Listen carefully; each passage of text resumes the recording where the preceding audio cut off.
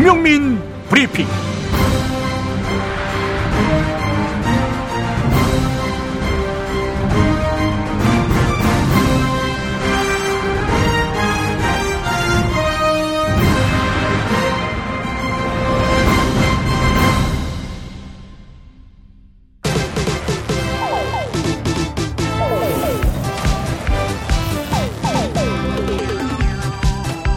저는 라이트 클럽으로 오신 여러분 환영합니다. 반갑습니다. 반갑습니다.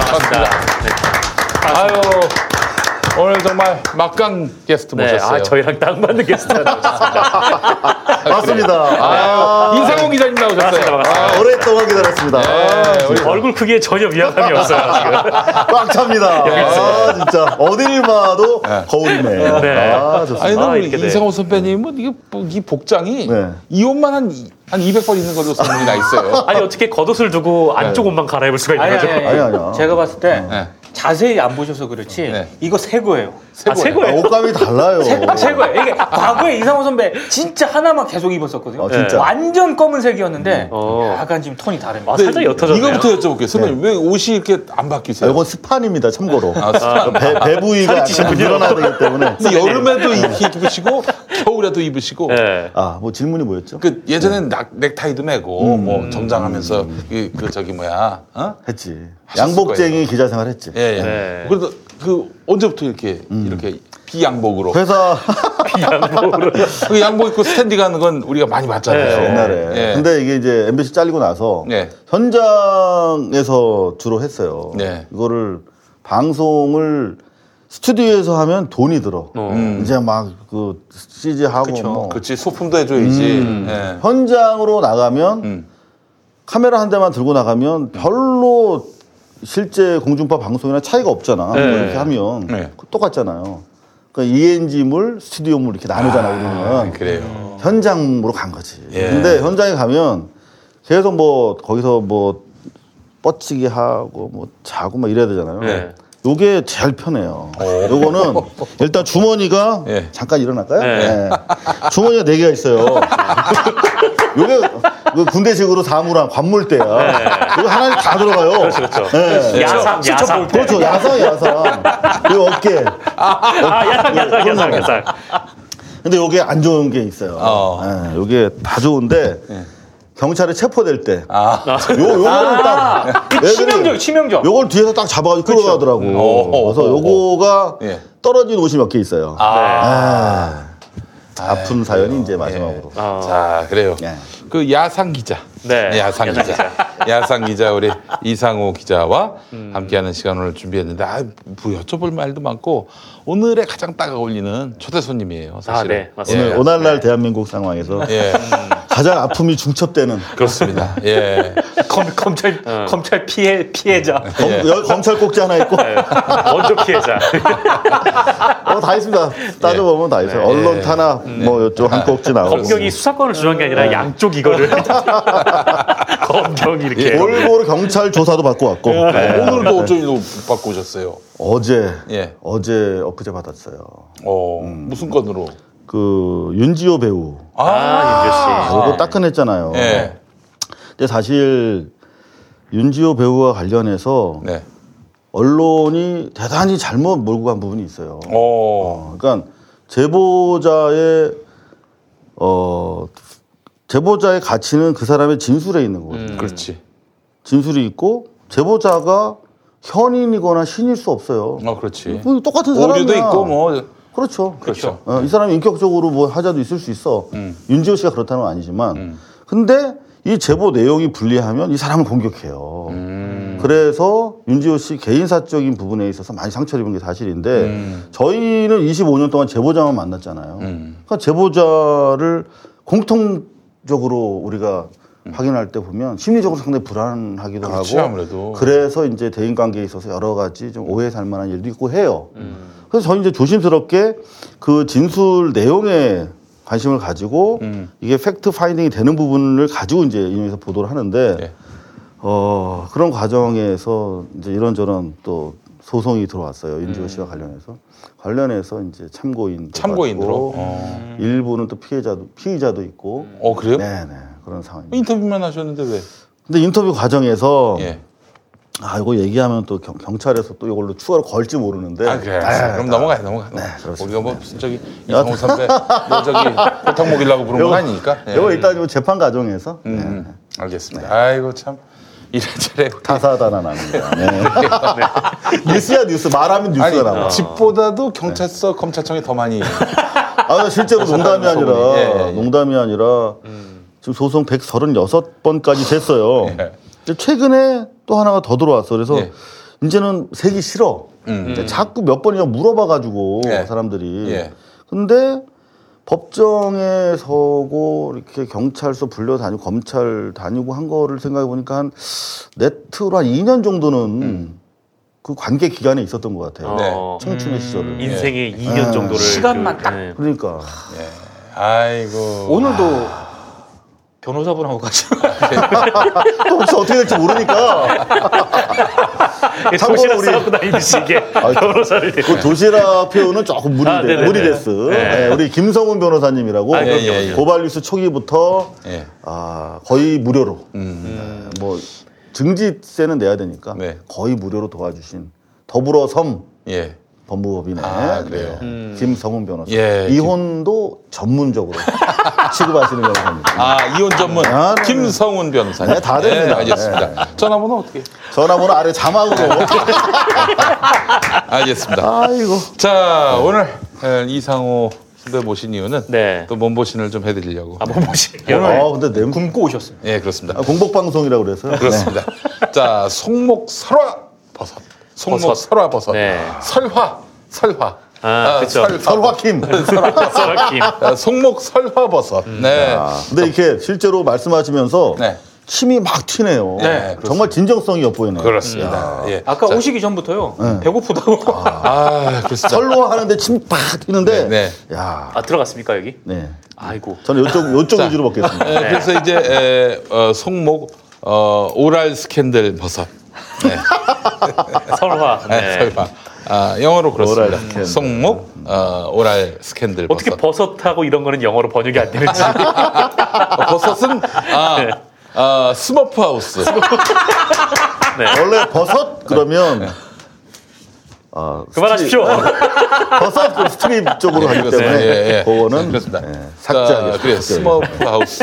네. 자 오늘 그 송목 설화 버섯은요 버섯 좋아하시는 분들께 강력하게 추천합니다. 이게 고기 맛이 난대요. 고기 맛이. 근데 냄새가 네, 향이 그렇습니다. 정말 훌륭하네. 너무 좋아요. 고기 대신 구워 먹는 고기보다 귀한 버섯. 네, 그렇습니다. 송목 설화버섯에게는 지역마다 다양한 이름이 있습니다. 향표고, 송화버섯, 송화버섯. 송고버섯, 송록버섯. 줄기에서는 송의 향기가, 머리에서는 표고의 식감이 느껴지는 최고의 버섯.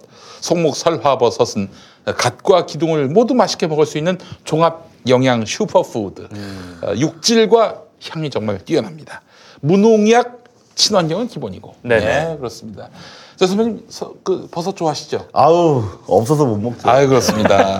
자, 이 주문이 들어오면은 네네. 즉시 수확을 합니다. 아 그 자리에서 네. 주문 들어오면 이미 바로. 다 따놓고 파는 게 아니라 주문 후 즉시 수확해서 배송합니다. 최고의 감동이네. 품질, 최고의 신선도. 네, 그렇습니다. 바로 그냥 도축을 해버리네 그 자리에서. 그렇습니다. 네, 그 자리에서 그렇죠. 도축을 네. 합니다. 아니, 거기 도축에 버섯을- 주네요. 그러니까. 살아있는 이거 식물성 고기니까. 그러니까 엄청나네. 버섯은 몸에 좋기로 유명합니다. 그래서 버섯도 여기 열병이 날 때가 있어요. 열병이 날 때가 있습니다. 열병이. 네. 열병이 왜? 예. 아니 동물성 맛이 나니까. 아니 돼지만 열병 나는 법 없어요. 갑자기 목이 말라져. 격렬하게 목이 마르다. 농담입니다. 자, 버섯은 몸에 좋기로 유명합니다. 특히 송목 설화 버섯은 풍부한 식이섬유가. 아이고 세상에.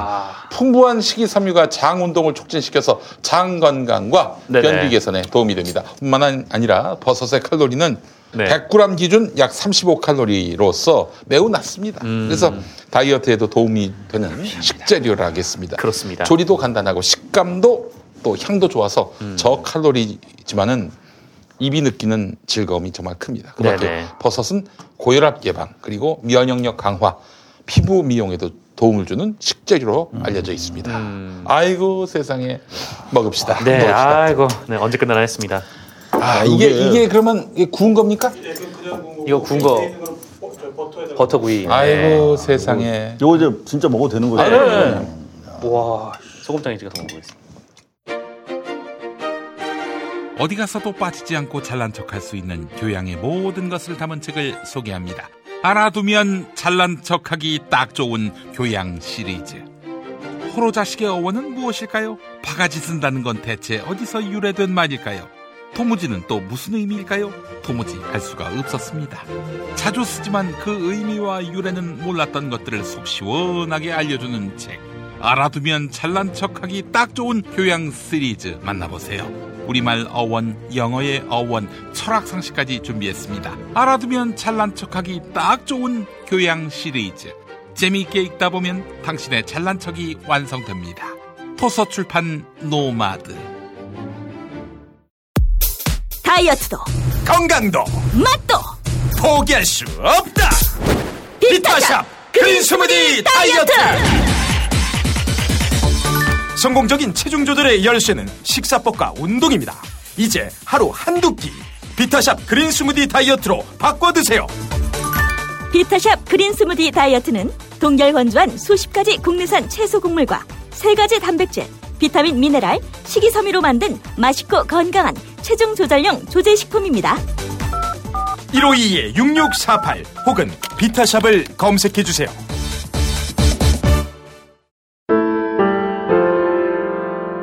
사단법인 평화나무 김용민 이사장입니다. 기독교의 가짜뉴스는 심각한 사회적 문제입니다. 비단 카카오톡에서만 활개치지 않습니다. 대형 교회 목사의 설교를 통해서 유수한 기독교 언론을 통해서 성도를 미혹하고 있습니다. 2020년에 총선이 있지요. 개신교의 부당한 정치 개입, 평화나무가 맡겠습니다. 사단법인 평화나무 후원회원으로 함께해 주세요. 로고시안.com logosian.com 로고시안.com으로 후원회원에 가입해 주시기 바랍니다. 평화나무 진실을 지키는 힘이 되겠습니다. 근데 진짜로 장난치기가 정말 좋아요.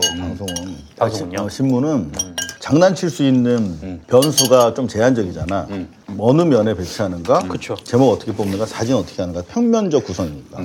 그러니까 그 소위 말하면 그 variations, 변수가 제한되다 보니까 아주 전문성이 들어가도 크게 차이가 안 나. 근데 방송은 우리가 알지 못하는 많은 변수가 있어요. 음악이라든가 영상의 사이즈, 뭐 이를테면 지난 박성재 보도국장 MBC 드론으로 완전 떴잖아. 요새 분위기 되게 좋아요 MBC.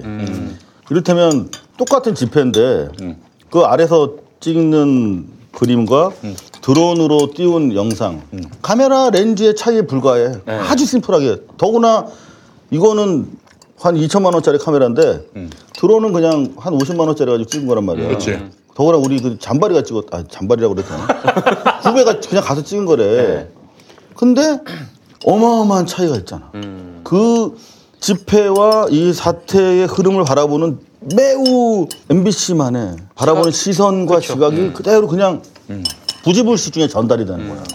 예전에 그런 적도 있잖아요. 그러니까 문재인 후보하고 박근혜 후보가 붙었는데 리포트 상으로는 두 사람이 딱 반반. 그렇지. 반반인데 이제 문제는 이제 카메라가 문재인 후보 쪽 갈 때는 사람들을 조금만 비치고 클로즈업해서 클로즈업해서 또 표정도 안 좋아. 네, 박근혜 후보 할 때는 넓게 잡아가지고 사람들 많이 있는 그거는 거죠. 방송 보도와 선거라는 챕터에 나와 있어 아예. 그 예시가요? 네, 무슨 뭐 대전역 집회 몇월 며칠 뭐 해서 쫙 비교를 하는데 많은 사람들이 모인 것처럼 오히려 작은 수가 나와도 그런 왜곡이 가능하기 때문에 되게 사실은 이제 그거는 많이 노출되어 있는 부분인데 그렇지 않은 것도 많지. 그러니까 이를테면은 조선일보에서 가끔 쓰지만 무슨 뭐 홍수 사진 피해가 막 있어. 네. 뭐 나라가 지금 뭐 물에 다 휩쓸려 크게 도탄에 빠진 그런 사진 딱 놓고 대통령 오늘 뭐 어디 가서 뭐 한마디 해. 그러면 이게 부정적인 영상의 경험이 쫙 이렇게 대통령한테까지 가는 거야. 이런 거 아주 기본적인 사기인데 방송은 훨씬 많이 할 수 있지. 방송도 흐름이라는 게 있고 어디에 어떤 꼭지 뒤에 배치하느냐에 따라서 전혀 다른 얘기도 되고 그런 것들이 좀 2012년에 우리 이상호 선배가 그 발바닥 뉴스 하다가 네. 해제되고 그 엉망이었을 때가 있어요. 2012년에 문재인 박근혜 붙었을 때. 그때 제가 싱크들만 한번 쫙 분석을 해봤어요. 싱크. 그게 이제 싱크라는 멘트. 네, 영상 정도가 아니라 그 멘트, 그 후보들의 멘트. 박근혜는 잘 떨어져. 딱딱 떨어져. 얼마를 해드리겠습니다. 이렇게 해드리겠습니다. 이거 중요한 얘기. 근데 문재인은 막 설명이 복잡해. 중언부언하는 식으로. 무슨 말을 하는지 모르겠어요. 중간에서 끌어버리는 거야.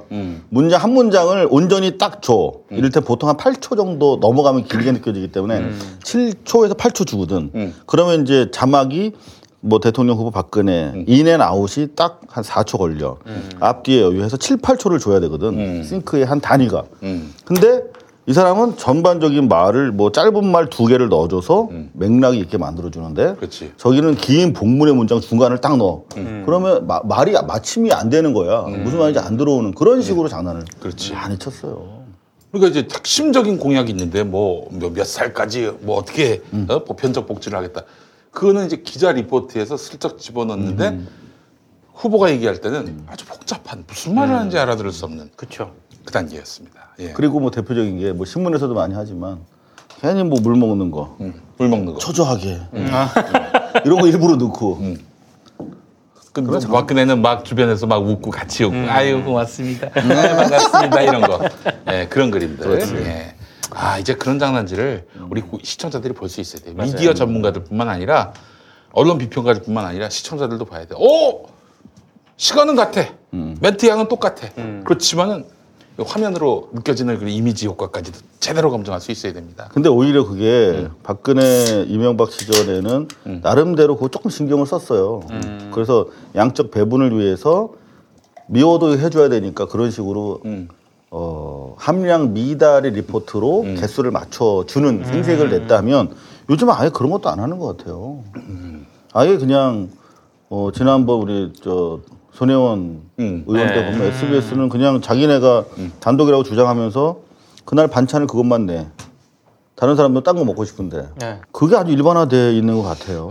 이번에 조국 보도도 일련의 과정을 보면서 뭐 KBS까지도 마찬가지지만 그런 고려 자체도 이제 안 하는 것 같아요. KBS의 새노조 그 위원장 하셨던 분 고대영 내쫓았던 그 양반이 사회부장이 돼가지고 왜 그랬을까요? 왜 그랬을까요? 나는 그 양반한테 너무 놀랐어요. 사회부장이 그 사람이라는 것도 나중에 알았지만은 아니 어떻게 그럴 수가 있나. 그런 선배도 검찰 출입을 하셨잖아요. 같이 검찰을 출입했어도 다를 수 있죠. 저는 그런 관점에서 봐요. 그러니까 우리 윤석열 우리란 말 뺄게요. 잘못하면 우리 일본 될 뻔했다. 우리 일본. 아니 자 우리란 말 많이 쓴 사람들이 실수할 수 있는 부분이 바로 윤석열 검찰총장의 여러 가지 문제 중에 하나가 그 양반이 결국은 검찰 조직을 우선시하는 논리를 가지고 사는 사람이었다는 게 확인이 되고 그리고 그 분별 없고 국민의 통제권 밖에서 자행되는 검찰권이 결국은 공인된 국가 조폭처럼 위해로울 수 있다라고 하는 것을 우리가 확인하고 있는데 조폭이라는 표현이 나왔어요 지금. 이거 안 되나? 또 가야 되나? 아니 근데 그 양반이 조폭 보스 같은 그런 아우라가 있어요? 아우라 신세계처럼 아우라를 얘기한 거야. 멋있다는 얘기야 멋있다. 멋있다는 얘기예요. 그런데 저희는 좀 빼주세요. 같이 잡히지 않게. 그런데 마찬가지로 검찰 출입하는 사회부 부장이고 캡이고 그러면 되게 검찰 논리와 되게 비슷해져요. 그리고 KBS 내에 검찰 출입 기자들 논리. 그러니까 한겨레에서도 비슷한 법조팀에 문제가 있었잖아요. 이번에. 네. 그러니까 이게 그 조직 안에서 보면 잘 몰라. 너무나 조직을 사랑하고 그 조직 사랑의 틀 안에서 보도 행위를 열심히 하는 정말 모범적인 사람이에요. 그 사람들이 평점이 되게 좋고 잘 나가요. 근데 거기서 까딱 나처럼 조직의 논리 말고 시청자들의 관점을 살짝 이렇게 뒤돌아보잖아? 그러면 이제 조직에서 이 새끼는 왕따가 되는 거야. 믿음이 부족한 놈이야. 이렇게 되는 거야. 안쓰를 안 보는 놈이야. 이렇게 되는 거야. 근데 제가 봤을 때는 대단히 이해가 돼요. 그게 기본적으로 우리가 언론 개혁하자고 할 때 우리 뭐 미디어 오늘 그래서 그런 문제를 가지고 있지만 기득권 선민 엘리트주의의 저널리즘이 여태까지 왔어요. 근데 촛불 이후에 새로운 세상에서 우리가 탈권위를 하자고 했는데 하나도 바뀌지 않은 거지. 이 사람들은 자기는 새로운 세상에서 기여를 하고 싶어 하는데 안 되는 거야. 자기네 그 계급적인 그 기득권을 스스로 누가 포기하겠어요. 스스로 누가 상투를 잘라 못 자르지. 그래서 자기들은 잘하고 싶은데 못 하는 거예요. 할 수 있는 방법을 모르는 거야. 마찬가지예요. 지금 자기들은 열심히 하고 있어. 검찰 취재하고 하는 것이 뭐 그만하는 얘기죠. 예, 네. 알겠습니다. 네. 자, 선배님도 너무 좋은 말씀이셨고 엘리티즘에서 벗어나지 못했다. 근데 우리 선배님도 남들이 얘기하는 명문대 나오시고 또 박사예요. 미국 박사야. 아니야. 응? 한국 박사인데 미국에서 학생들 좀 가르쳤지. 게다가 외국 교수였어요. 네. 국제 정치학. 우리나라 방송사 양대 방송사에 또 기자를 하셨고 감사 보도의 그 개념도 없던 시절부터 현장을 누비면서 보도하셨는데 선배님은 엘리티즘에 그 완전히 쩔어가지고 말이야. 그 저기 이름 없는 뭐 언론이냐 이런 사람들 무시하고 홀대하고 그러셔도 될 만한데 왜 이렇게 도리어 그것도 먹어. 사실 솔직히 말씀드리면 겉으로는 내가 무시하는 기사가 안 보였지만 그거 어떻게 일말에 그런 게 있었지. 있었어요. 그럼 당연하지. 그 MBC 합격하면 백지연 아나운서가 뉴스 끝에 읽어줘. 이름을 읽어줘 합격자. 방송에 나와. 그리고 그 다음 날 뭐 구청장, 경찰서장 꽃바구니 오고 막. 진짜요? 그때는. 진짜 내가 진짜 우리 어려운 집안에서. 아니, 그 방송사 합격하고, 그 합격자 발표를 백지연 아나운서가 뉴스 말미에서 해주고, 그 다음날 이상우 기자 앞으로 이게 날라왔다는 거예요. 그리고 아무것도 아닌데. 걸려. 그리고 막, 어디 뭐, 검문세가. 그래서 뭐, 한번 만나보라고 그러고. 좋은. 딸을 만나보라. 디땡 뭐 이런. 뭐, 아주 되게 유명한 분이었어. 그래서, 내가 뭐 좀 된 줄 알았어, 진짜로. 어린 마음에. 그리고 부인하지만 그거는 자의식이 있죠. 근데 솔직히 말하면 그 전까지는 약간 허위였고 MBC 잘리고 나서 이제 맨땅에서 이거 기자질 하면서 내가 그렇게 됐잖아, 이제. 군소 매체, 인터넷 매체야. 그래서 경찰서를 불려가잖아. 그럼 그전에는 MBC 기자라고 그러면 일단 조심하는 게 보여. 형사나 검사가. 근데 지금은 딱 가면 그냥 잡상인 보듯이. 앉아요, 거기 앉아요. 사장은 누구 직원 몇 명이나 돼요? 어떻게 먹고 살아? 이런 식으로 물어봐. 항상 경찰 조사를 받으면 똑같아요. 어디 미디어늘이요? 어디요? 그러니까 그렇게 되묻는 게 되게 예의 없지만 사람 확 맞 죽이는 거거든. 그렇죠. 그런 식으로 당하고 나니까 진짜 그 소위 말하면 비메이저 마이너라고 하는 매체에 근무하는 기자들이 이러고 살았구나. 그러면서 되게 많이 반성을 했어요, 뒤늦게. 아이고 그러셨구나. 네. 아니 선배님 또 MBC 계실 때도 겸손한 척 한 거야. 겸손한 척 한 거예요? 그럼. 속았네 그럼. 그냥 내가 잘 나가니까 잘해줘야지 이런 지혜적인 거지. 그랬어요? 그만두세요. 그래서 내가 그 김어준도 찾아갔잖아. 98년인가 딴지일보를 만들었어. 근데 그때 내 대검찰청 출입기자였단 말이야. 대검찰청 출입기자는 그다음 정치부 특파원이 이렇게 예약된 기자야. 대검찰 출입기자 정말 어려워요. 그 조직에 충성하면은 이제 출세각으로 가는 거예요. 입사 4년 차에 대검찰청 출입기자였어. 근데 내가 그냥 만나는 사람이 같이 밥 먹고 맨날 폭탄주 먹었는데 이렇게 형님 동생 하는 사람이 다 검사장들이어서 다. 검사장들. 중수부장. 그러니까 근데 어울리고 같이 노는 사람이 그런 사람들이니까. A friend is known by his friends. 뭐 이런 거잖아. 같이 만나는 사람이 그 사람을 규정하잖아. 그렇지. 그러니까 나도 모르게 같이 그 검사장급 된 줄 알고. 그렇게 막 허위의식이 생겨요. 근데 딱 보니까 김어준이라는 친구가 딴지일보를 만들었는데 혁신적이야. 나이가 같습니다. 우리 이상호 선배하고 문어의 권력을 파괴했어. 이거는 저널리즘뿐만이 아니라 문화 비평에서 두고두고 다뤄야 될 역사적 사건이에요. 결국에 총수가 선배 악기를 망쳤구만. 그래서 내가 찾아갔어.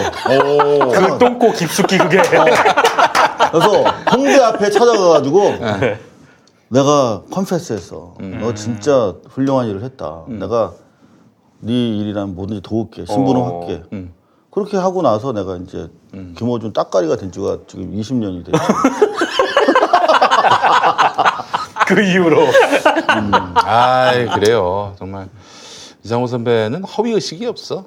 뭐, 말씀은 뭐, 그때 겸손한 척 했다고 하시는데, 아니, 이분이 강자한테 대하는 거 보면은, 이게 확연히 강자한테 강하고 약자한테 약한 그 모습을 보여주셨어요. 전도 한 집 가서 그거 쉽게 못 하거든요. 그렇죠. 진짜. 그때 내가 정말 아끼는 A급 야상이 있었거든. 네. 그때 처음으로 뜯겼지. 아이고. 너무 옷이 아까워가지고.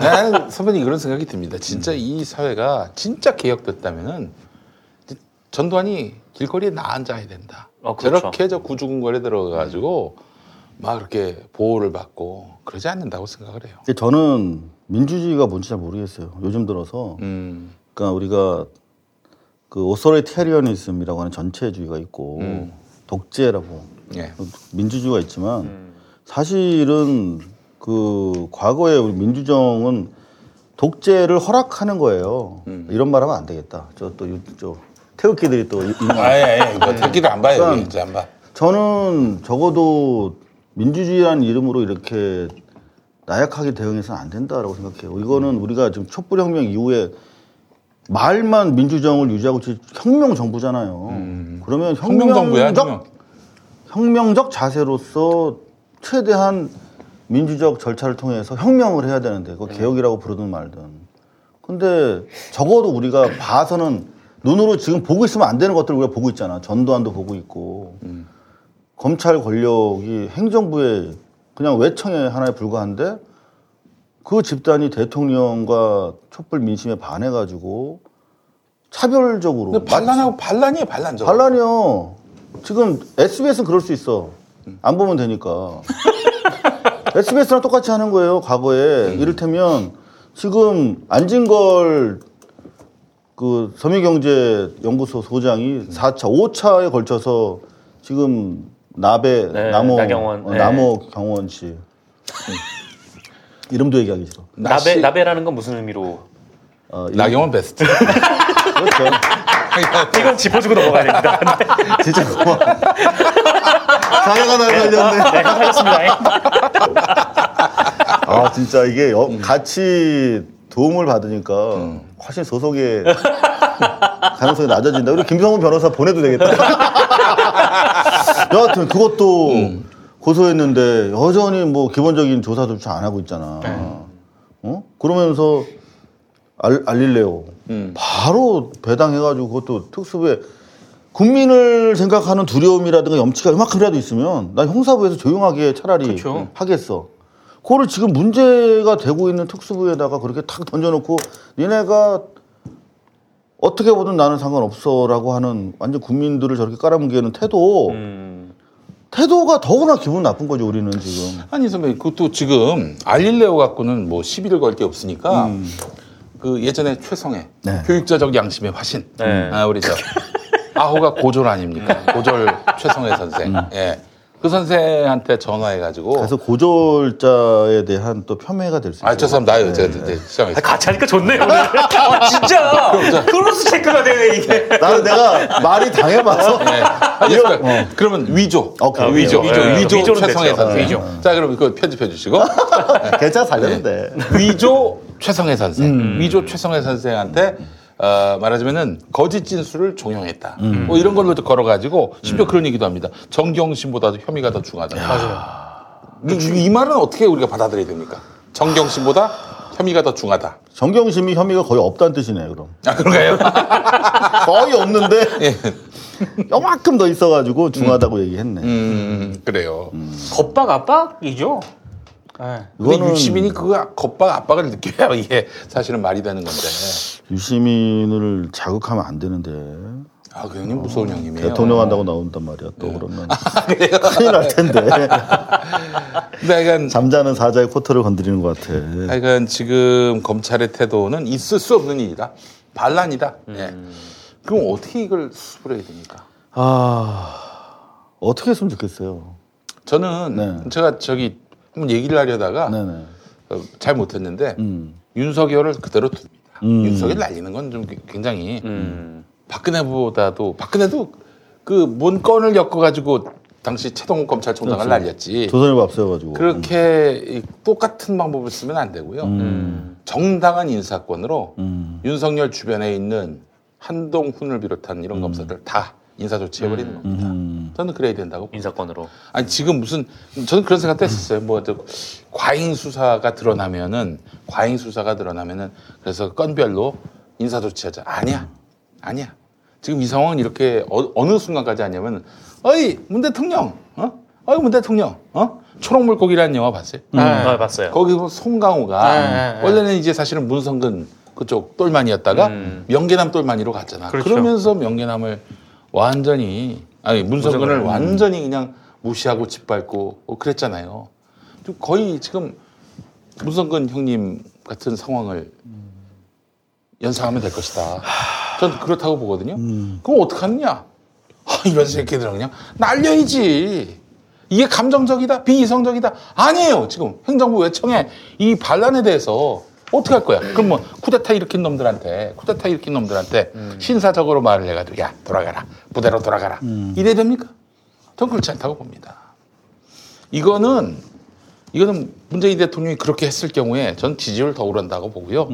이런 검찰 권력에 대해서 아주 확실한 시그널을 주는 거 아닙니까? 이러면은 저는 이런 그 검란은 수습될 수 있을 것이라고 봅니다. 이렇게 부당한 힘에 대해서는 정당한 힘으로 눌러버리는 거예요. 저는 사실 우리 국민들이 이거 뭐야 이게 도대체 검찰한테 이렇게 휘둘려? 굉장히 놀랐을 거라는 생각이 듭니다. 그래서 저는 이 건과 관련해서는 저쪽에서 칼 들고 달려들면은 나는 끝까지 신사적으로 대해야 돼. 저는 그건 아니라고 보는 겁니다. 적어도 이제 과거에 5.16 군부 쿠데타 이후에 혁명위원회에서 했던 것들이 다 언론 장악하고 그리고 사실은 뭐 국회뿐만 아니라 사법부라든가 어마어마하게 했고 그게 이제 진짜 독재인데 우리는 그렇게 할 수 없으니까 적어도 달라진 정부 시책을 펼치려면 공권력의 최전선에 있는 권력기관들이 움직여야 되는데 지금 대통령 명예에 반하고 있다면 사실은 이제는 우리가 뭐 문재인 대통령 인간적으로 훌륭하신 거 인격자이시고 민주주의자인 거 모르는 사람 하나도 없잖아요.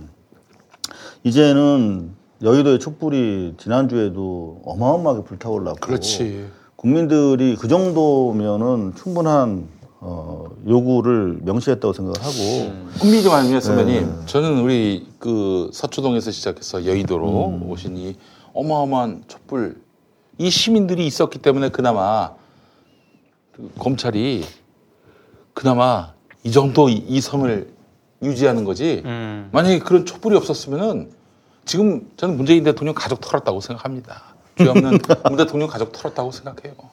자, 근데 여하튼 간에 그나마 검찰이 보여준 것은 유화적인 제스처에 불과했어요. 무슨 뭐 어떻게 뭐 특수부 없애라고 그러니까 당장 그때 서초동에서 막 시민들 압박이 있었으니까. 근데 사실 뭐 차량 안 쓰겠다, 뭐 하겠다 그 정도 외에는 실제로 검찰이 내는 건 별로 없어요. 조국 장관이 그 짧은 35일 기간 동안에 내놓은 게 훨씬 어마어마한 내용들이지. 그나마 그 언론에 충분히 보도가 안 되고 있어서 몰라. 엄청난 일을 해냈음에도 불구하고. 여하튼 간에 실제로 촛불이 대단히 중요한 역할을 하고 있는 건 사실이지만 그럼에도 불구하고 지금 국민들을 상대로 저지르고 있는 것은 보면 염치는 물론이고 완전히 개무시하고 있다. 그렇다면 상처받은 국민들의 자존심을 지켜주기 위해서 촛불 혁명이 있었다고 하면 권부에서 청와대에서 이제 더 이상은 최소한 뭐 어느 정도 폭이 될지 모르지만 최소한의 인사권을 통해서 국민들의 자존심을 좀 지켜줘야 되지 않을까. 윤석열 총장의 해임으로. 그 부분에 대해서는 좀 뭐 복잡한 네. 뭐 정치적인 상황이 있겠죠. 대통령이 임명하셨고 그리고 국회가 또 여당이 그래서 사실 그러니까 윤석열 검찰총장을 못 건드리는 이유가 문재인 대통령이 임명했기 때문이에요. 그렇죠. 그것도 대통령의 인사권이라고 그걸 부정할 수는 없고 그 나머지 것들은 뭐 무슨 상관이 있어요. 한동훈을 비롯한 이런 자들 다 정리하면 됩니다. 아니 정리하면 윤석열 씨가 반발한다? 아니 대통령 인사권에 의해서 발탁된 사람이 반발하면 어떻게 할 건데? 어떻게 할 건데? 씨발. 그렇잖아요. 네. 예. 김용민 TV의 방송은 김용민 씨의 발언과 무관함을 네, 그렇습니다. 네, 알려드립니다. 진행자의 의견은 김용민 TV와 무관함을 말씀드립니다. 당무장 표시해 주세요. 네. 당무장 표시. 네, 그렇습니다. 네, 김용민 씨의 의견과 김용민 TV는 무관합니다. 예, 무관합니다. 예. 다룰 수 있음을 알려드립니다. 무관하다 그러면 너무했고 그런가요? 다를 수도 있습니다. 네. 아유, 그러면 검찰국장이라는 자리가 정말 중요하거든요. 그렇죠. 검찰국장, 법무부 검찰국장? 그렇지. 네. 법무부 검찰국장이 인사를 하는 주무국장이에요. 그 자리를 일단 문민화, 비검찰화 시키는 조치가 지금 나왔잖아요. 그 자리를 잘 해야 돼요. 그러니까 윗대가리를 바꿔주는 것도 중요한데 방금 말씀드린 것처럼 조직 논리, 검찰 내부의 논리에만 급급해가지고 자기 앞길을 개척하는 아이들이 조직에서 득세하지 못하도록 국민을 바라보는 검찰권 행사하는 올바른 검사들이 많단 말이야. 그런 검사들을 맞아요. 초창기에서부터 키워줘야 돼요. 그러니까 윗대가리에 대해서는 인사는 인사대로 하되 검찰국장이 그런 거 하는 거거든. 네. 부장 올려주고 뭐 부부장 올려주고 맞아요, 이런 맞아요. 것들. 네. 근데 여태까지 누가 했냐 그거를. 검사들이 했죠. 이번에 그 차관이 그 검찰국장을 비검사화하겠다고 하니까 조직을 잘하는 사람이 해야 된다. 라며 반발하고 있어요 지금. 그만큼 중요한 자리거든 검찰국장이. 근데 그 자리를 했던 사람이 누구냐? 홍석조. 홍석현 동생. 너무나 우리 국민들께서 중요한데 모르시고 계시는 게 삼성 엑스파일 내부에 보면 홍석현이 이건희의 지시를 받아서 돈을 받아서 언론사 사주라고 하는 안전판을 가지고 정치인과 검사 만나서 돈을 뿌리잖아요. 근데 검찰 내부에다가 돈을 전문적으로 뿌리는 사람은 바로 홍석현의 동생 홍석조 검찰국장이었어요. 아, 검찰국장이었어요? 그 당시에 검찰국장이었어요. 당시 검찰국장. 그러니까 외부에서는 삼성 데이터베이스를 통해서 뿌리고 또 홍석현이 뿌리고 중앙일보 사장이 JTBC 오나 그리고 검찰 내부에서는 홍석조가 뿌리는 거야. 그 돈을 계속 뿌려왔고 앞으로도 뿌릴 거라는 얘기가 있어. 근데 대법원에서 제가 전과자 됐잖아요. 대법원 판결에 보면 뿌리기로 한 것에 불과하다 이렇게 돼 있어. 그 뿌렸던 내용에 대한 평가가 다 있는데 여하튼 그거는 뭐 그래서 전과자가 되긴 했지만 중요한 거는 제가 전과자 된 게 아니라 홍석조 등이 맡았던 검찰국장이라고 하는 자리가 얼마나 부패한 자리인가 여태까지. 그분에 대해서 일절 조사도 못하고 홍석조 그냥 옷 벗겨주고 변호사 유지하고 현재 여러분들이 매일 가서 1인 나홀로 만찬을 즐기시는 CU의 대표이사 홍석조예요. 그러니까 그 편의점. 편의점. 그러니까 대한민국 그 기초 미세 혈관처럼 흐르는 상권을 지배하는 CU가 바로 홍석현, 홍석조 브라더스가 사실상 하고 있다 이렇게 보시면 되는 거란 말이에요. 그러니까 처벌도 안 받았어. 그래놨던 자들이 검찰국장을 비검사화 하겠다니까 반발하는 건 뭐냐고. 자기네 반성도 하지 않고 단 한 번도 내부 투명하게 개선의 의지를 보이지 않았던 자들이. 그러니까 그들은 인사에 대해서 조직 논리로 저항할 어떠한 윤리적 근거도 없다. 이런 말씀을 드리는 겁니다. 네, 그래요. 요즘 중앙일보가 가장 설쳐요. 조선일보와 함께 중앙일보가 가장 설쳐. 중앙일보 보면은 그거 같아요. 그 언론이 아니라 문재인 정권을 괴뢰 정권으로 규정하고 타도하기 위한 삐라 전단지를 만드는 그런 매체 같아요. 네. 마치. 아니 근데 정권 초에는 말이죠. 문재인 정부가 또 홍석현 씨를 좀 예우하려고 하지 않았습니까? 예우했죠. 그리고 북한에도 데려가고 한반도 위원회인가를 만들어서 실제 정보 행사에서 많이 대우를 해줬죠. 네. 그러면 그 사람의 실상을 잘 모르고 그렇게. 근데 아무래도 이제 범 삼성가에서 이재용이 날아갔을 경우에 포스트 삼성의 어떤 지배력을 누가 행사하느냐라고 하는 차원에서 홍석현이 황태자였거든요. 과거로부터 계속. 그러니까 그 삼성, 범 삼성. 지금 방금 말씀드렸지만 중앙일보 그룹이거든요. 네. 중앙일보 그룹에만 수십 개의 회사가 있어요. 그리고 보강 피니스 그룹. 그렇죠. 그리고 뭐 삼성, 그 다음에 뭐 저 신라호텔 그룹 다 합치면 GP 규모로 해서 친삼성가, 범삼성가로 해서 거의 절반 가까이 돼요. 무시할 수가 없어. 그렇죠. 그러니까 좋든 싫든 어떻게 그들을 우리가 공동체 안으로 포용하느냐의 문제가 남아 있죠. 그래서 그걸 이제 국민연금이 개입해야 되나 말아야 되나 이러고 있지만 해야 된다고 좀 보는데 여하튼 중요한 거는 정부 입장에서 홍석현은 언론 사주 이상으로 나름대로 관리해야 할 필요성이 있는 대상이긴 해요. 하지만 그 정부와의 관계를 이용해서 적어도 자기가 할 수 있는 부분, 해야 되는 부분 안 하고 뭐 최근에 보면 제3지대에서 뭐 정치 세력을 결성하려고 하는 등 사실 지난 대선에도 나오려고 준비했다는 그렇죠. 풍문이 대단히 높이 있었잖아요. 네. 언제라도 대권을 꿈꾸고 있어요 지금. 그런 차원에서 자기 정치를 하고 있다. 중앙일보는 사주의 정치를 하고 있다. 그렇게밖에 할 수 없죠. 참. 그 손석희 사장은 지금 어떻게? 나 대통령의 7시간 영화 얘기 조금만 좀 해줘야 죄송합니다. 죄송합니다. 그 얘기까지만. 오케이. 농담이에요.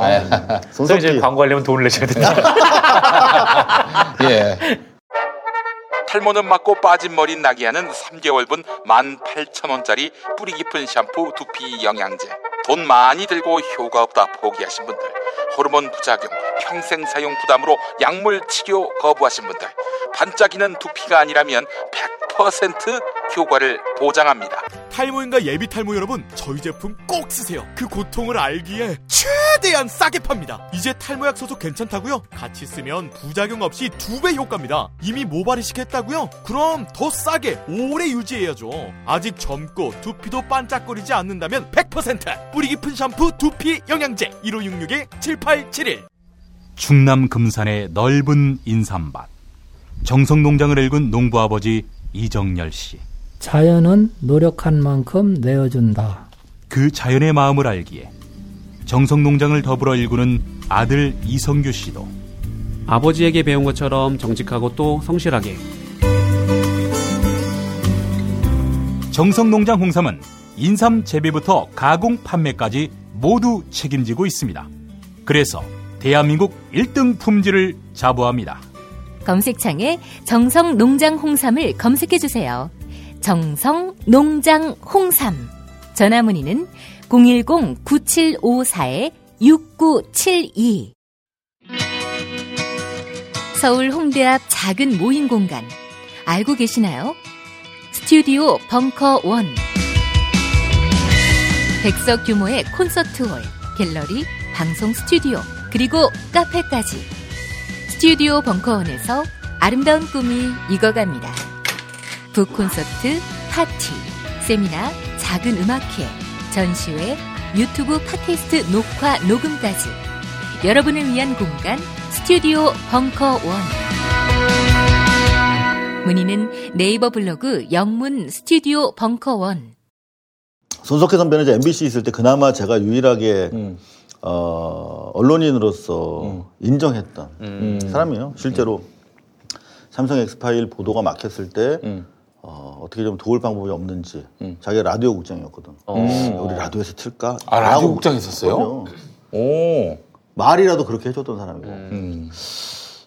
그리고 실제로 그 행보도 대단히 그 뭐 어떤 좌우로 치우치기보다는 원칙적으로 적어도 객관주의 저널리즘에서는 당대 인물이니까. 근데 그 이후에 이제 제가 간혹 연락을 드리는데 그런 원칙이 있는 것 같아요. 라고 내가 이 sims라고 얘기하는 거야. 일단은 흐리는 거지. 편의상. 검찰 발 뭐 관계자에 따르면 이런 식으로 하듯이 안 좋은 말버릇인데 여하튼 인정해 주세요. 사주와의 관계에 있어서 부자유스러운 건 사실이에요. 김용민이가 짚어줬지 않습니까? 그래서 예. 사주와 관계에 대해서만 터치 안 하고 나머지 자유를 얻은 거야. 제 말이 100% 맞을 거예요. 제가 여러 가지 말 언명을 이렇게 구성했을 때 이런 얘기를 하시더라고. 홍석현 쪽은 안 본다.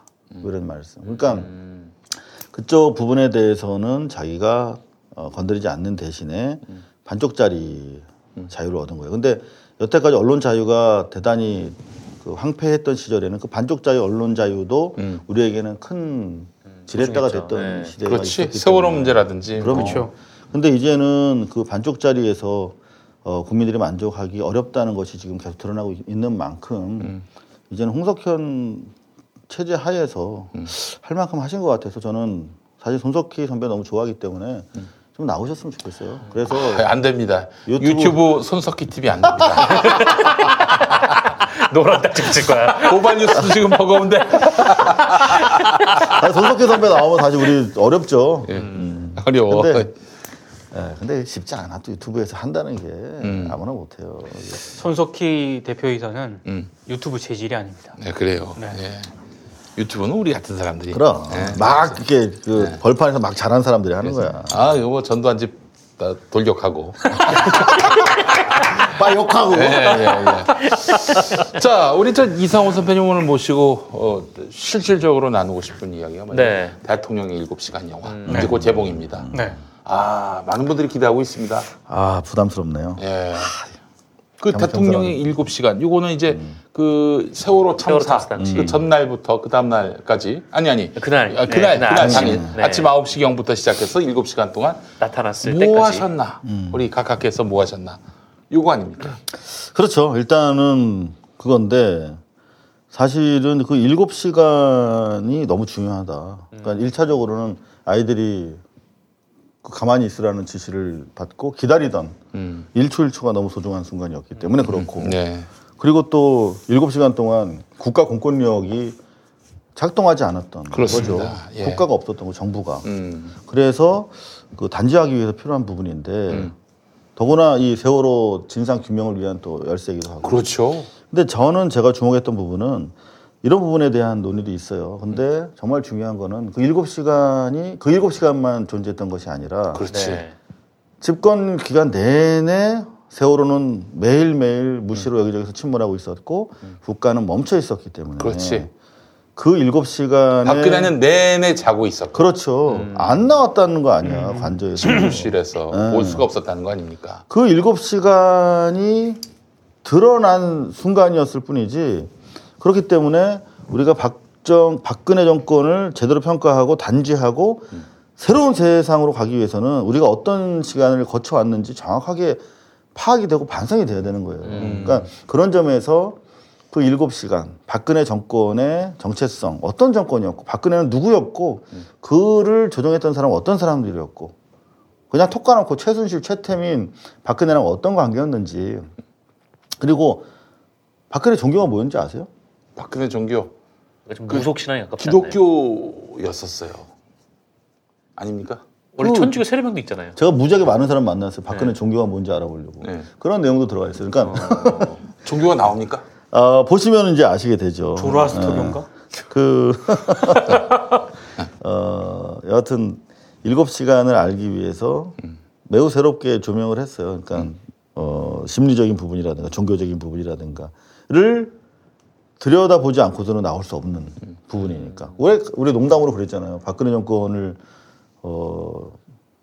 실제로 분석하고 예측하려면 정치학이 아니라 심리학이라든가 무속신앙이 필요하다라고. 그런 하다 보니까 그런 관점에서 많이 좀 시도가 됐어요.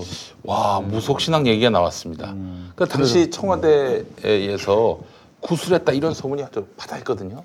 그때요.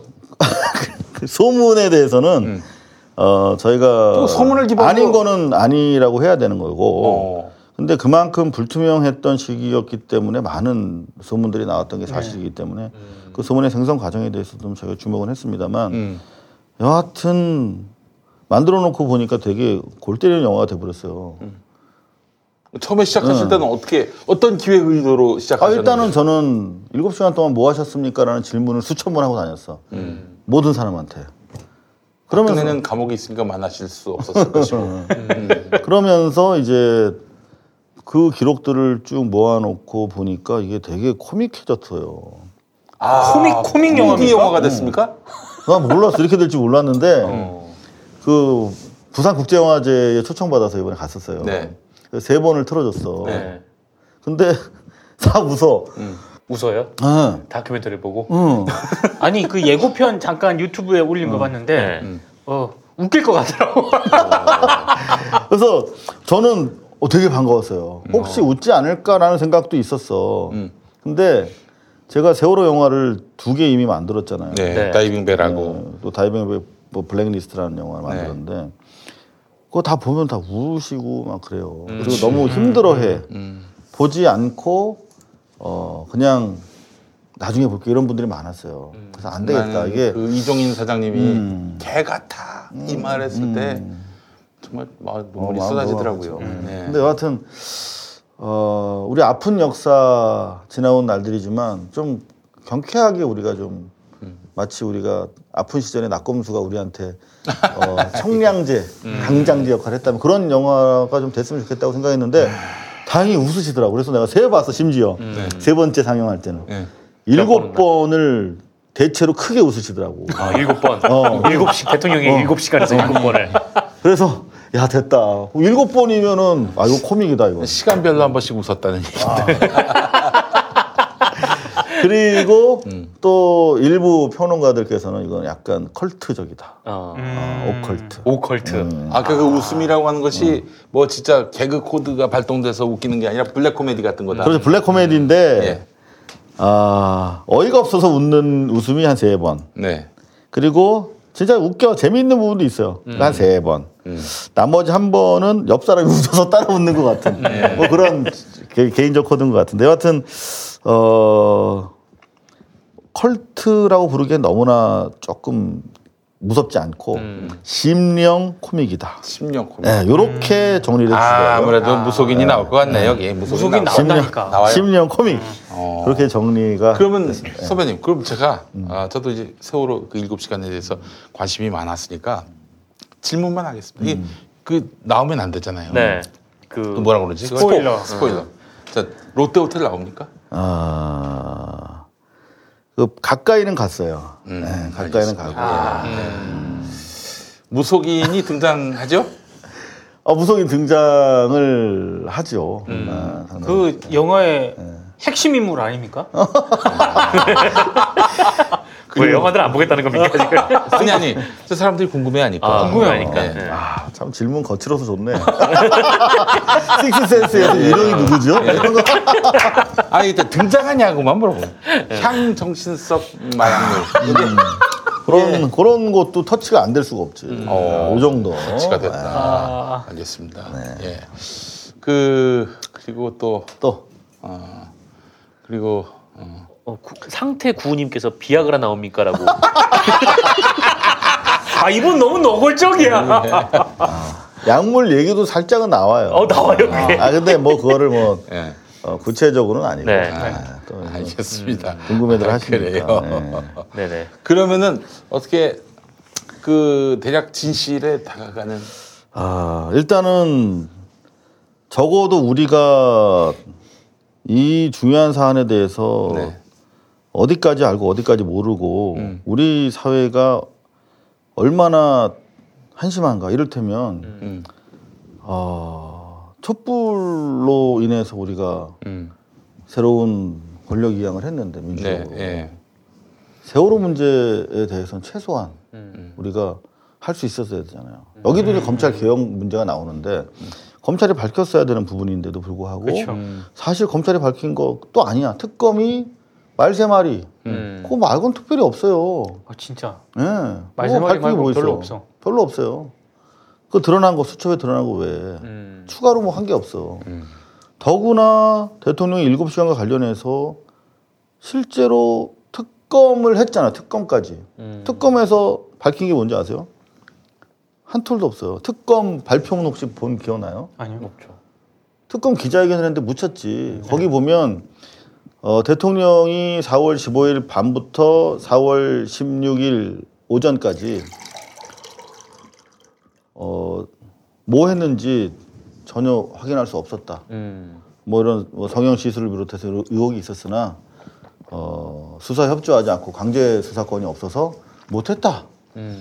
촛불이 7시간과 관련해서 얻어낸 건 하나도 없어요. 그게 뭐야? 더구나 최순실에 대해서도 하나도 알지 못해요. 우리는 최순실과 박근혜가 어떤 관계예요? 알아야 되잖아요. 네. 우리가 애시당초 이 비극이 어디서부터 시작됐냐면 최태민과 박근혜의 관계를 역사적으로 규명하지 못하고 처벌하지 못했기 때문에 시작된 거야. 맞아요.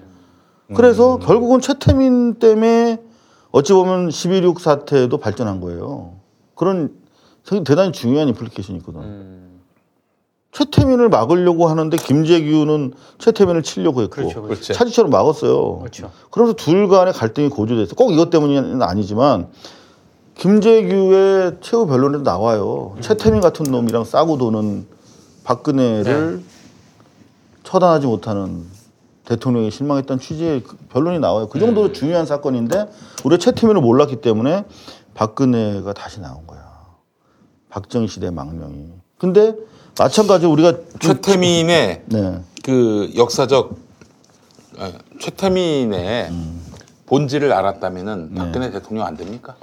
못 되죠. 못 되죠. 대한민국 기독교 국가에서 못 되죠. 근데 이게 사실은 우리 팟캐스트에서도 우리 김현민 박사도 많이 뭐 전문가니까 너무나 존경하고 종교적인 사회 개혁을 바치는 루터 이후에 대한민국 별 말씀하세요. 나 잘 모르니까 막 던지는 거야. 할렐루야. 근데 실제로 이거를 말은 하기 되게 쉬운데 밤에 우리끼리 술자리에서 얘기를 할 수 있는데 최태민, 최순실, 박근혜의 정말 중요한 얘기를 신문에 못 써요. 방송에 못 해. 너무 어려워. 그렇죠. 취재가 이게 이를테면 뭐 현몽 뭐 이런 꿈에서 뭐 지시했나 이런 거를 내가 박근혜 머릿속에 들어가야 하는 거잖아요. 근데 요거를 취재를 해야 되는 상황이에요. 그래서 사실은 이제 보신 분은 알겠지만 되게 어려운 취재야 이게. 그래서 시간이 7년이나 걸렸는데 얼마나 만족하실지 모르겠습니다만 부족한 부분이 있으면 여러분들이 이걸 보시고 좀 요구를 해주셨으면 좋겠어요. 만약에 지금 세월호 우리 가족분들이 요구를 하고 계세요. 전면적 재수사. 우리 저 성렬이 형이 내가 너무 이미지가 실추됐다. 이거 한번 좀 내가 대반전을 한번 기해보겠다. 그래서 정말 조국 가족 털듯이 턴다면 진상규명 가능합니까? 당연히 가능하죠. 일단 한교안부터 넣고. 한교안부터 넣고. 영순이에요. 영순이에요? 그럼요. 지금 우리 유가족들이 체포 명단을 발표했잖아요. 맞아요. 거기 보면은 박근혜, 한교안, 김기춘 순서로 돼 있어요. 그래요. 거기서도 그렇고 내일 또 지금 개헌 문건 추가 지금 군인권위원회에서 군인권센터에서 얘기 들으신 게 있어요? 뭐 추가적인 자료가 있대요. 그래서 저희도 내일 가서 지금 생방송을 하려고 그러는데 너무 중요한 사안이잖아요. 근데 거기도 뭔 내용인지 좀 아세요? 뭐 자료가 저 추가로 나왔다는 것 같아요. 그러니까 오늘 뉴스공장에서 조금 얘기가 좀 나왔던 것 같아요. 그래서 거기도 한교안이 걸려 있고, 해서 하면 충분히 나온다. 전 그렇게 생각돼요.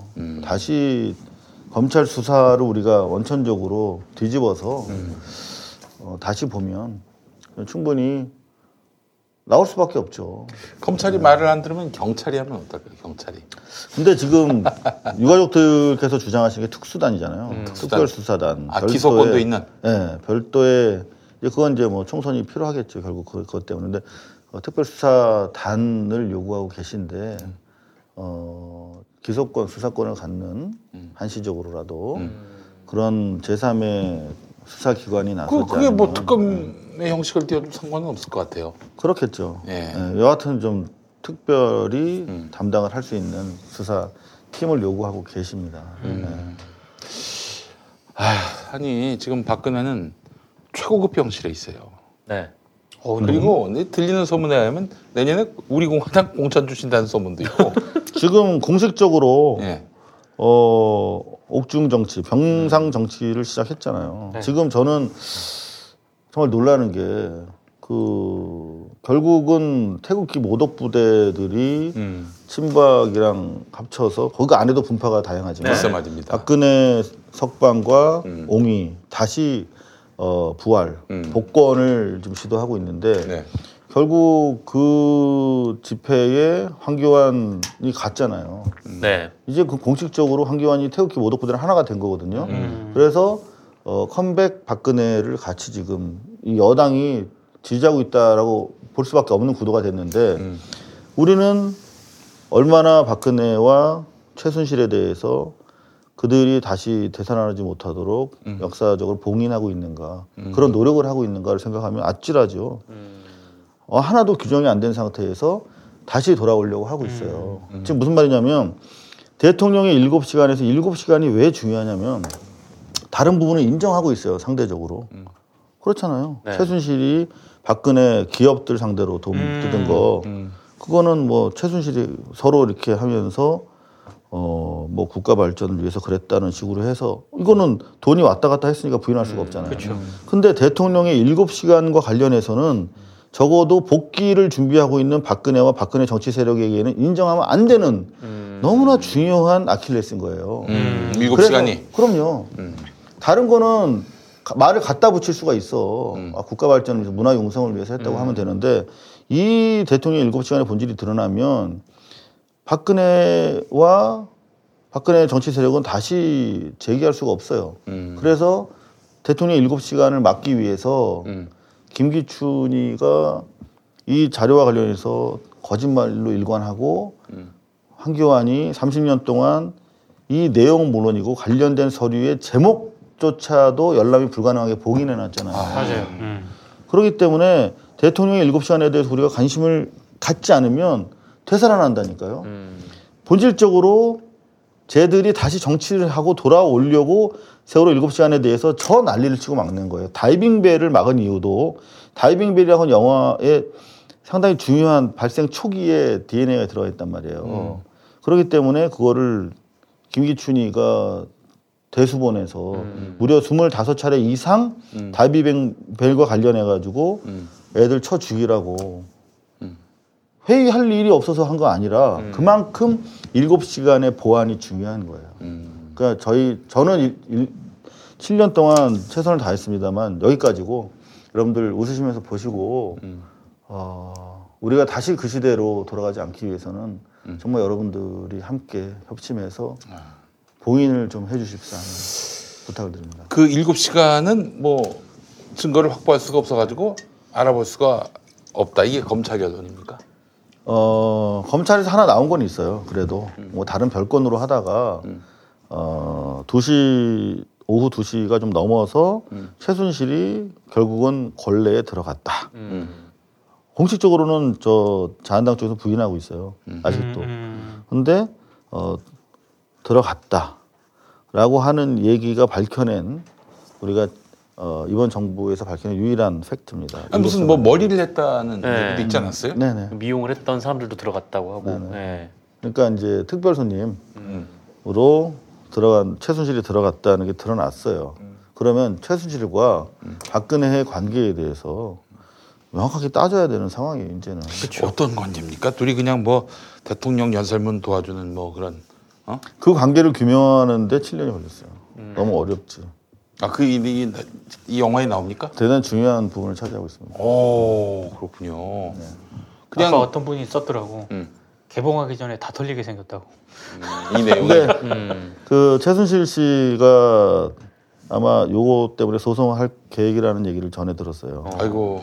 지금 제가 소송이 좀 더 필요합니다. 150번은 채우려고. 200번까지 안 가고. 예. 근데 지금 선배님 키 정도만큼.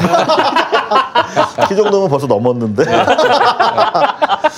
지금 뭐 조국 장관과 관련해서 막 그 비꼬면서 자기 입장을 얘기하잖아요. 그러니까 기고만장해. 이미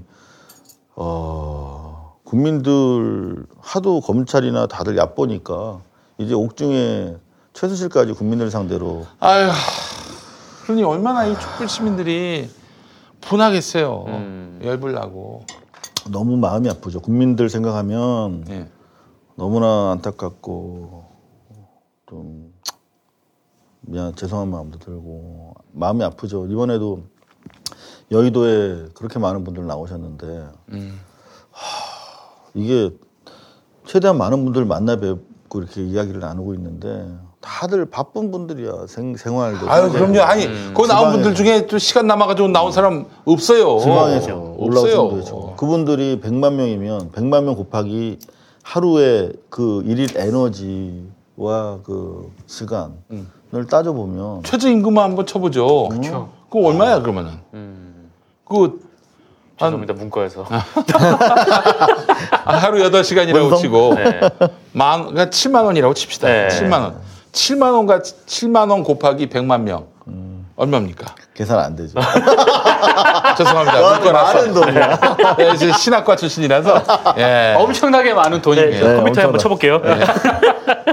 그러면은 그분들이 만약에 그날 일을 했다면은 그 정도의 그 돈을 포기하고 나오신 거예요. 너무 죄송하죠, 사실. 네. 참 너무 열불나고요. 또 그분들이 뭐 그냥 맨몸으로 왔어요? 뭐 교통편을 이용해서 왔을 것이고 그럼요. 비용 들였을 것이고 지역에서 올라오신 700억인가요? 700억이라고 하시네. 하루에. 오마이갓. 그리고 또 보세요. 그분들이 다 준비하잖아. 손팻말도 맞아요. 준비하고 뭐 개국본이라고 하는 또 훌륭한 우리 시민사회 모임에서 주관하고 계시지만 그 스피커 뭐 차량 해서 엄청나게 돈 들거든요. 그런 거 다 시민들이 다 품앗이해서 하는 거잖아요. 네. 그러니까 이거는 한 번 모여도 대역사입니다. 그렇죠. 그럼요. 엄청난 일이에요. 그런데 이걸 매주 하시는 거 아니야. 역사에 우리 이 주최자인 그 시사타파 TV, 시사타파 TV 이종원 대표 이분들은 위인으로 우리가 기억을 해야 돼요. 진짜 고마워요. 나 네. 그 친구라고 해도 되나? 저는 그분을 한 번도 본 적이 없는데. 진짜? 저는 팽목항에서 되게 많이 봤어요. 그리고 세월호 뭐 광화문에서 유튜브 하시기 전에 그분은 뭐 하셨던 분이세요? 몰라요 나도. 가오면 어느 갑자기 모르고 들고 다니면서 뭐 하는 사람인가. 그래서 난 되게 경계심 반. 사람을 우리는 되게 몸이 있잖아. 왜냐면 또 저 뒤통수 친 놈들이 너무 많아가지고. 근데 하나도 안 변하더라고 사람이. 그래서 바본가. 스탠스가 일정하더라고. 머리 똑똑한 사람들은 왔다 갔다 잘하잖아. 근데 계속 일정해. 그래서 참 대단하다 봤는데 말도 되게 잘하고 막 아지테이션이라고 그러잖아. 막 선동 마이크 잡는 거. 왜 이렇게 잘해? 대표 민초예요. 대한민국 대표 민초. 그렇게 보면. 국어교사를 하셨다고? 진짜? 그래요. 어쩐지. 방송 쪽에서 일하셨다. 뭐 어떻게 좀 견해가 다 다르시네. 약간 조직에서도 계셨다고 하니까. 하여튼 훌륭하신 분입니다. 많이 우리가 참 감사해야 될 분이고. 고마워. 알겠습니다. 아이고 참. 근데 여기에 대해서 뭔가라도 화답을 해야 돼요. 우리 정치권이 또 정부가. 이게 지금. 이 상황을 우리 시민들이 도와주셔서 고맙네. 이렇게 시민들의 뜨거운 열정과 사랑과 희생을 사유화하면 안 됩니다. 절대 사유화하면 안 됩니다. 그런 점에서 저는 일부 뭐 최근에 초선 중에서 존경받던 국민들이 사랑하던 정치인들이 이제 과감하게 이제 출마 안 하겠다. 그거 원래 되게 박수 받을 일인데 그러면 손은 누가 키우냐면 이제 붙잡는 민심도 있고 여하튼 좀 복잡한 것 같아요. 근데 그분들 말씀이 이제 성품이 온화한 양반들이잖아 기본적으로. 김용민이나 나처럼 싸움 딱은 아니잖아. 그래서 뭐 좀비한테 물린 것 같았다. 뭐 너무나 지쳤다. 그들이랑 같이 뭐 힘들었다. 뭐 이런 표현들을 하시는데 사실 국민들은 얼마나 더 힘들어요. 그래서 싸워달라고 사실을 뽑은 건데. 그러니까요. 사실 너무 정치권에 이제 화가 나는 건 뭐냐면은. 사실 점잖아. 나경원의 그 아들 문제 한겨레 경향도 전혀 보도를 안 합니다. 그러다가 홍준표가 나경원 비꼬려고 한마디 했는데 그러니까 신문에 실려. 그러니까 우리 민초들이 막 SNS에서 막 대대적으로 문제 삼고 이거 진실규명이라 압박하다 한 줄도 보도가 안 되는데 홍준표가 지나가다 한마디 던졌는데 그게 뉴스가 되는 거야. 그렇다면은 홍준표만큼은 아니더라도 우리 정치인들, 여당 정치인분들, 당신들이 한마디 하면 SNS에라도 한마디 올리면 그게 뉴스가 된다는 거 아닙니까? 돼요. 돼요. 되죠. 당연히 되지. 근데 왜 말을 안 해 그동안? 뉴스가 될까봐 안 하는 거지. 뉴스가 될까봐. 당연하지. 입 조심하는 거야. 말 조심하는 거야. 지금 상황에서 한마디 했다가 불편한 싸움에 이끌려 자동 참전되니까 자기들은 싸우고 싶지 않은 것뿐이야. 그래서 말 안 하는 아니, 건데. 그러면 나는 그렇게 말하고 내가 다음에 출마하지 않으리. 그렇지. 이렇게 차라리. 하면 좋을 텐데 그 아무 얘기 안 하시다가 갑자기 정계 은퇴를 얘기하시니까 좀 황당해요. 좀 많이 좀 속상하고 솔직히. 아니 무슨 뭐 평상시 같으면 아이고 훌륭하신 뭐 생각입니다 할 수도 있는데 지금은 싸움을 해줄 사람이 필요하고 그나마 뭐 그분들이 싸움 닭은 아니지만 하도 다른 분들이 점잖다 보니까 상대적으로 논리적으로 설파하는 것이 우리는 반가웠잖아요. 그렇죠. 그거라도 좀 해줬으면 좋겠는데 국민들 마음 생각하면 손혜원 의원이 그런 말씀하셨더라고. 지금은 정치인들이 싸워줘야 할 시기인데 정작 싸워야 될 사람들이 싸움 대호해서 시민으로 돌아가려고 하는 게 좀 안타깝다는 취지로 말씀하시더라고요. 근데 또 손혜원 의원도 지금 뭐 자기 코가 석자라서 좀 안타깝죠, 여러모로. 맛있다. 속목설화 버섯 이런 것만 이상해 주시기 바랍니다. 나 먹고 있었어? 네. 선배님 좀 드세요. 그렇죠. 이거는 애누리 없습니다. 아무도 안 봐줘요. 예, 자 정글이에요 여기. 선배님 좋은 영화 만드셨고 이 영화 좀 대박 났으면 좋겠네요, 진짜. 그리고 또 무엇보다도 세월호 참사에 다시 진상 규명을 위한 또 다시 재점화가 됐으면 좋겠고. 저는 사실은 진짜 공산당이 싫어요. 그 이승복 어린이. 정말 전 소송이 싫어요. 정말 진짜 소송 싫어. 이 영화는 이미 소송이 상당히 예고가 되고 있는 그런 영화예요.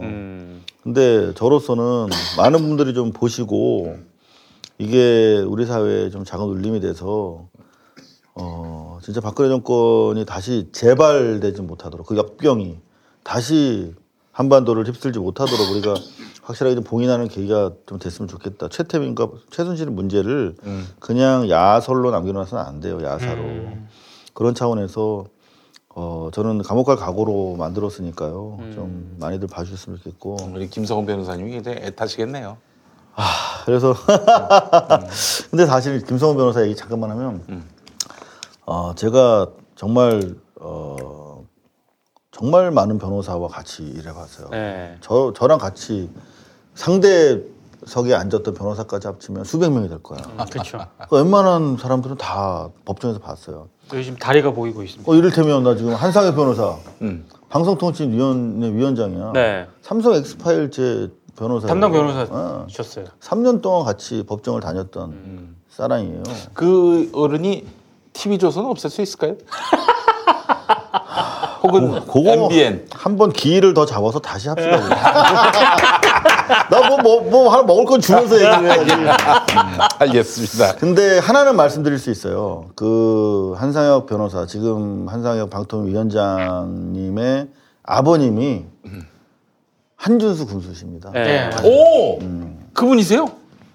그 저기 부정선거를 그렇지. 세상에. 젖을 벌었던 과거 시절에 위에서 내려온 부정선거 지시를 거부하고 양심선언하는 사람이에요. 한준수 군수님. 지금 89살인데. 청원도 쓰셨나요? 어디였더라? 충청도. 충청도였어요. 그리고 어머님이 윤석열 입영. 예, 윤석양. 윤석열이 아니고. 윤석열. 윤석양. 예. 그 보안사. 용서해 주십사. 예. 그렇지. 그 보안사 그 폭로한 윤석열 입영의 윤석양. 윤석 얼마나 이병으로 강대를 시켜버리고 싶었으면. 윤석양 입영의 어머님이 예. 이제 그 재가를 하셨는데 그 돌아가셔서 어머님이 근데 그분은 어머님으로 모시고 있어요. 윤석양 일병을 정말 그 진짜 제대로 챙겼던 어머님. 집안이 그러니까 뭐 말 다 했죠. 그리고 이 양반이 법과 관련해서는 정말 원칙론자예요. 그래서 쭉 좀 지켜보고 있습니다만은 MBN, TV조선 법적으로 하자되는 뭐 있으면 봐주는 일은 절대 없을 거다. 법적으로. 와, 그럼 됐네. 네. 근데 이제 문제는 뭐냐면 아시다시피 그런 게 나오면은 이제 시간 끌기 들어간단 말이야. 네. 그죠? 네. 무효 소송도 그쵸. 들어갈 것이고. 소송할 거고. 그게 한 3, 4년 돼요. 그러면 이제 3, 4년 동안은 내년 4월에 만약 그렇게 됐다. 나발이 됐다. 그러면 3, 4년 동안은 소송을 하면서 어떻게 하겠어요? 전면전 하겠지. 지금도 전면전 하지만 어차피 밀리면 죽는 게임이니까 엄청나게 여론전 할 거예요. 그렇기 때문에 국민들이 더 이상 더 분별심 있게 방통위 같은 데서 그렇게 원칙적으로 법 적용할 수 있도록 우리가 깨어나서 조직된 힘으로 서포트하고 옹의하고 옆에서 도와줘야 됩니다. 그리고 조국 교수가 삼성 엑스파일 할 때 또 변호인이었어요. 대법원 가면 변호사 아닌 사람도 변론할 수 있어요. 아, 그래요? 왜냐하면 사실 관계를 다투는 게 아니라 법리심이기 때문에. 그러네. 그럼요. 헌법, 뭐 형법 학자니까. 그래서 제가 도움을 받은 바 있는 분이죠. 조국 교수는. 그때부터 제가 고마운 마음으로 쭉 이제 법률이라든가 그런 자문 받으면서 그렇게 쭉 지내온 분인데 여하튼 김성호 변호사가 그렇게 훌륭한 분이다. 네. 그런 얘기를 하려고 했는데 좀 걷길로 박 교수 지금 핸드폰으로 보고 계십니다. 여기 집 다리가. 네, 김성호 변호사 이혼 포함 다양한 여러분들 법률민원 예, 많이 도와주시기 바라겠습니다. 자, 오늘 이상호 기자님과 함께한 시간이었습니다. 벌써 끝난 거예요? 마무리할 시간이 벌써 됐어요. 딱 1시간 반만. 아이고 선배님 어디 또 하실 말씀 있으시면 마지막으로. 요거를 우리 고발뉴스에서 요거를 인수를 해가지고 여러분들 뭐 좀 알아서 챙겨 드릴 테니까 돈만 챙겨주신다면요? 입도 막히네. 너무 좋네. 좀 자주 불러주시고. 그럼요. 아이 선배님 저희가 몇 번 모시려고 했는데 바쁘셔가지고 못 선배가 나오셨지 바쁜 뭐. 거죠. 근데 사실은 좀 컨디션이 안 좋아가지고 그동안. 그래요. 제가 좀. 좀. 네, 여러분 우리 그 이상호 기자님 국보예요, 국보. 네. 예. 국보신데 건강 항상 지키실 수 있도록 그리고 이렇게 또 야전에서 싸우는 사람들이 또 이제 뭐 이런 다른 일로 인해서 고민하지 않도록 그럼요. 여러분 적극적으로 또 고발뉴스 후원해 주시고 밀어주시고 띄워주시고 키워주시고 세워주시고 뒷받침해 주시고 해주시길 바라겠습니다. 되게 은혜롭다. 엄영수 씨가 그런 일 많이 해요. 밀어주시고 세워주시고 키워주시고 띄워주시고. 저도 얘기 좀 해도 돼요? 네.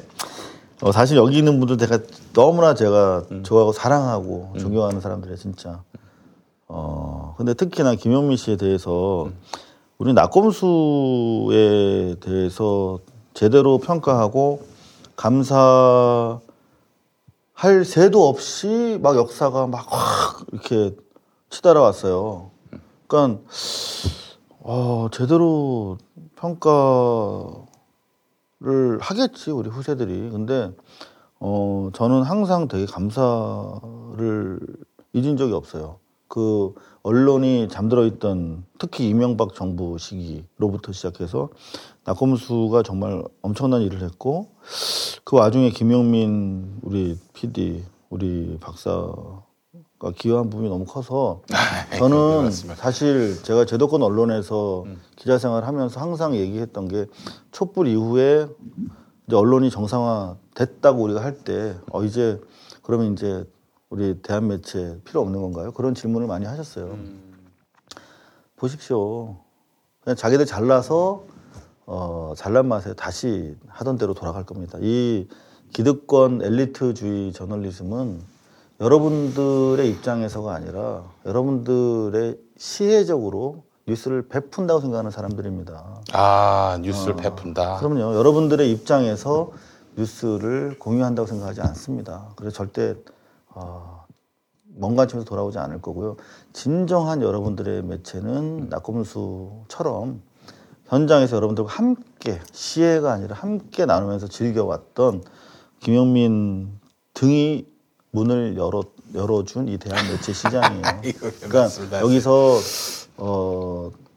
뭐 이 스튜디오가 사실 MBC 스튜디오만큼 막 삐까번쩍하고 화려하지 않지만 정말 더 성스러운 공간이라고 생각하고 여러분들 절대 여러분들이 보시는 매체가 내가 재밌어서 본다 하지만 좀 우스워 좀 쪽팔려 이런 절대 자기 비하 갖지 마시고 여러분들 최고의 방송을 보시면서 여러분들이 좀 키워주셔야 여러분들이 대우받는 주인 되는 세상이 올 거라는 말씀 꼭 드리고 싶습니다. 아이고 선배님 감사합니다. 아이고 대통령의 7시간 11월 14일 14일 네. 대통령의 7시간 11월 14일 개봉관은 개봉이고 어디서 개봉관 많아요? 별로 안 돼요. 여하튼 그래도 최대한 지금 네. 얻어내려고 노력 네, 중입니다. 알겠습니다, 여러분. 또 이런 영화는 또 사실 걸면은 네. 왜 걸었어 이런 얘기를 또 들을 게 너무나 뻔하고 또 누가 와서 또 게임판을 칠 수도 있는 거예요. 예, 자 그렇다. 근데 또 많은 분들이 봐주시고 함께 하시면 절대 그렇게 못하지. 크게 무시하지 못하죠. 맞습니다. 네. 자, 이 영화 한번 대박 한번 만들어 보자고요. 다큐멘터리 영화의 새로운 신기록을 한번 세웠으면 좋겠습니다.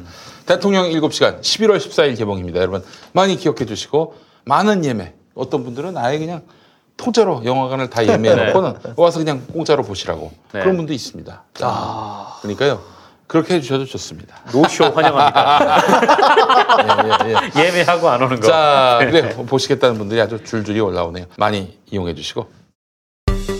박지희 씨, 코업이 또 완판됐네. 와, 정말 대단해. 재구매가 많아서 그런 것 같아요.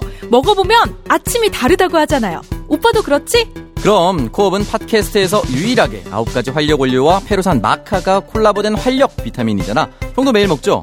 나? 코업 없이 못 살지. 내가 방송에서 극찬하는 이유가 있어. 먹은 날과 안 먹은 날의 차이가 확 나. 은선 씨도 그렇죠? 네, 먹어보니 왜 코업 하는지 알겠어요. 저도 적극 추천해요. 팟캐스트 유일 멀티비타민과 페루산 마카의 환상적인 콜라보. 검색창에 코어업 검색하세요. 당신이 살고 싶은 도시. 당신이 꿈꾸는 도시는 어떤 모습입니까? 즐거움과 여유가 넘치는 곳. 아름다운 자연과 인문학의 향기가 삶을 풍요롭게 해주는 곳. 그리고 내일을 향한 희망을 꿈꾸고 이룰 수 있는 곳. 도시는 그런 곳이어야 합니다. 사람 중심의 살기 좋은 도시 수원이 대한민국 도시의 기준이 되겠습니다.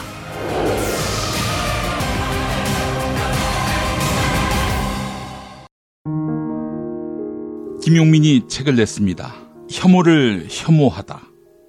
보수 기독교가 하나님과 성경의 이름으로 벌이는 혐오. 그 혐오는 모두 거짓이고 범죄임을 김용민이 간절하게 또 신랄하게 이야기합니다.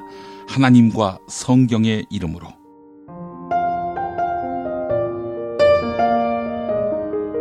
난민, 성적 소수자, 특정 지역 출신 인사, 스스로 목숨 끊는 이들. 기독교는 이들에 대한 저주를 멈추십시오. 김용민의 새 책 혐오를 혐오하다. 지식의 숲에서 나왔습니다. 자, 이제 핀으로 머리 감는 거 있잖아요. 네. 현장에서 직접 보고 가시죠. 네. 우리도 해야 돼? 예. 아니요. 우리 절대 안 합니다. 네. 네. 보시기만 하면 맨날 되지. 감어? 예. 아니 이제 요 저 광고가 돌아오면은 머리 감아야지. 또 이런 건 또 감아줘야 돼요. 자, 그래, 머리 지금부터 또 감도록 하겠습니다. 아이고 세상에. 이거 옆에 잘못 서 계시면요 물 다 튀어요. 조금 전까지 이제 이상호 선배가 이 시민들과 함께 만드는 방송이라고 했던 이 방송의 실체가 드러납니다. 이걸 처음부터 했으면 그렇게 얘기 안 했지. 순서 잘 잡았네. 아. 여러분 그 뒤앞에 비누입니다. 여러분 일교차가 커서 피부가 건조해지기 쉬운 환절기. 기자회견하는 거 같아요. 뒤앞에 비누를 강력하게 추천합니다. 예. 네. 세수대 앞에 놓고 기자. 민감한 피부를 가지신 분들 특히 환절기 쉽게 피부가 건조해지시는 우리 부모님들께 정말 좋습니다. 자, 이 구매 후기 좀 읽어볼까요? 네, 저는 마이크가 있습니다. 네. 네. 중2 딸아이가 대만족입니다. 이 여드름 때문에 신경 쓰는 중2 딸아이에게 대만족 보내주었더니 그러면 대만 사람 말하는 거야. 대만족. 대만족. 저 스님 가만히 좀 계세요. 대만족. 벌써 친구들한테도 권하더군요. 네. 예전에 친구가 좋다던 비타민 비누가 있었는데 지금은 디아페 비누로 바꾼 후. 아이고 세상에. 너무 좋아해요. 디아페 비누. 디아페 비누. 네. 디아페 비누. 예. 네, 계속 읽겠습니다. 계속 읽으세요. 제가 어렸을 때 아토피도 심하게 앓고 뭐가 좀 안 맞으면 여드름 나고 그러거든요. 기온이 갑자기 심하게 바뀌면 몸에 불긋하게 올라오면서 엄청 가렵습니다. 그렇습니다. 그래서 습관적으로 팔뚝 같은 거 긁다 보니까 맨날 피나고 피 맺히고 그러는데 디아페 비누 쓰고 눈에 띄게 피부가 좋아졌습니다. 아이고. 세안도 이걸로 꾸준히 하고 있는데 얼굴에 효과는 좀 더 써봐야 할 것 같습니다. 조금 비싸긴 한데 효과를 보고 있어서 저는 이 비누 써야 할 것 같습니다. 얼마인데요?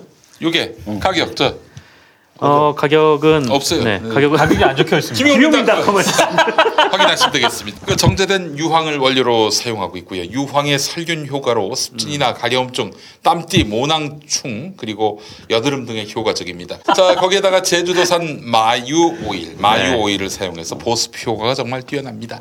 피부 건강에 이로운 성분이 포함된 어성초를 원료로 하고요.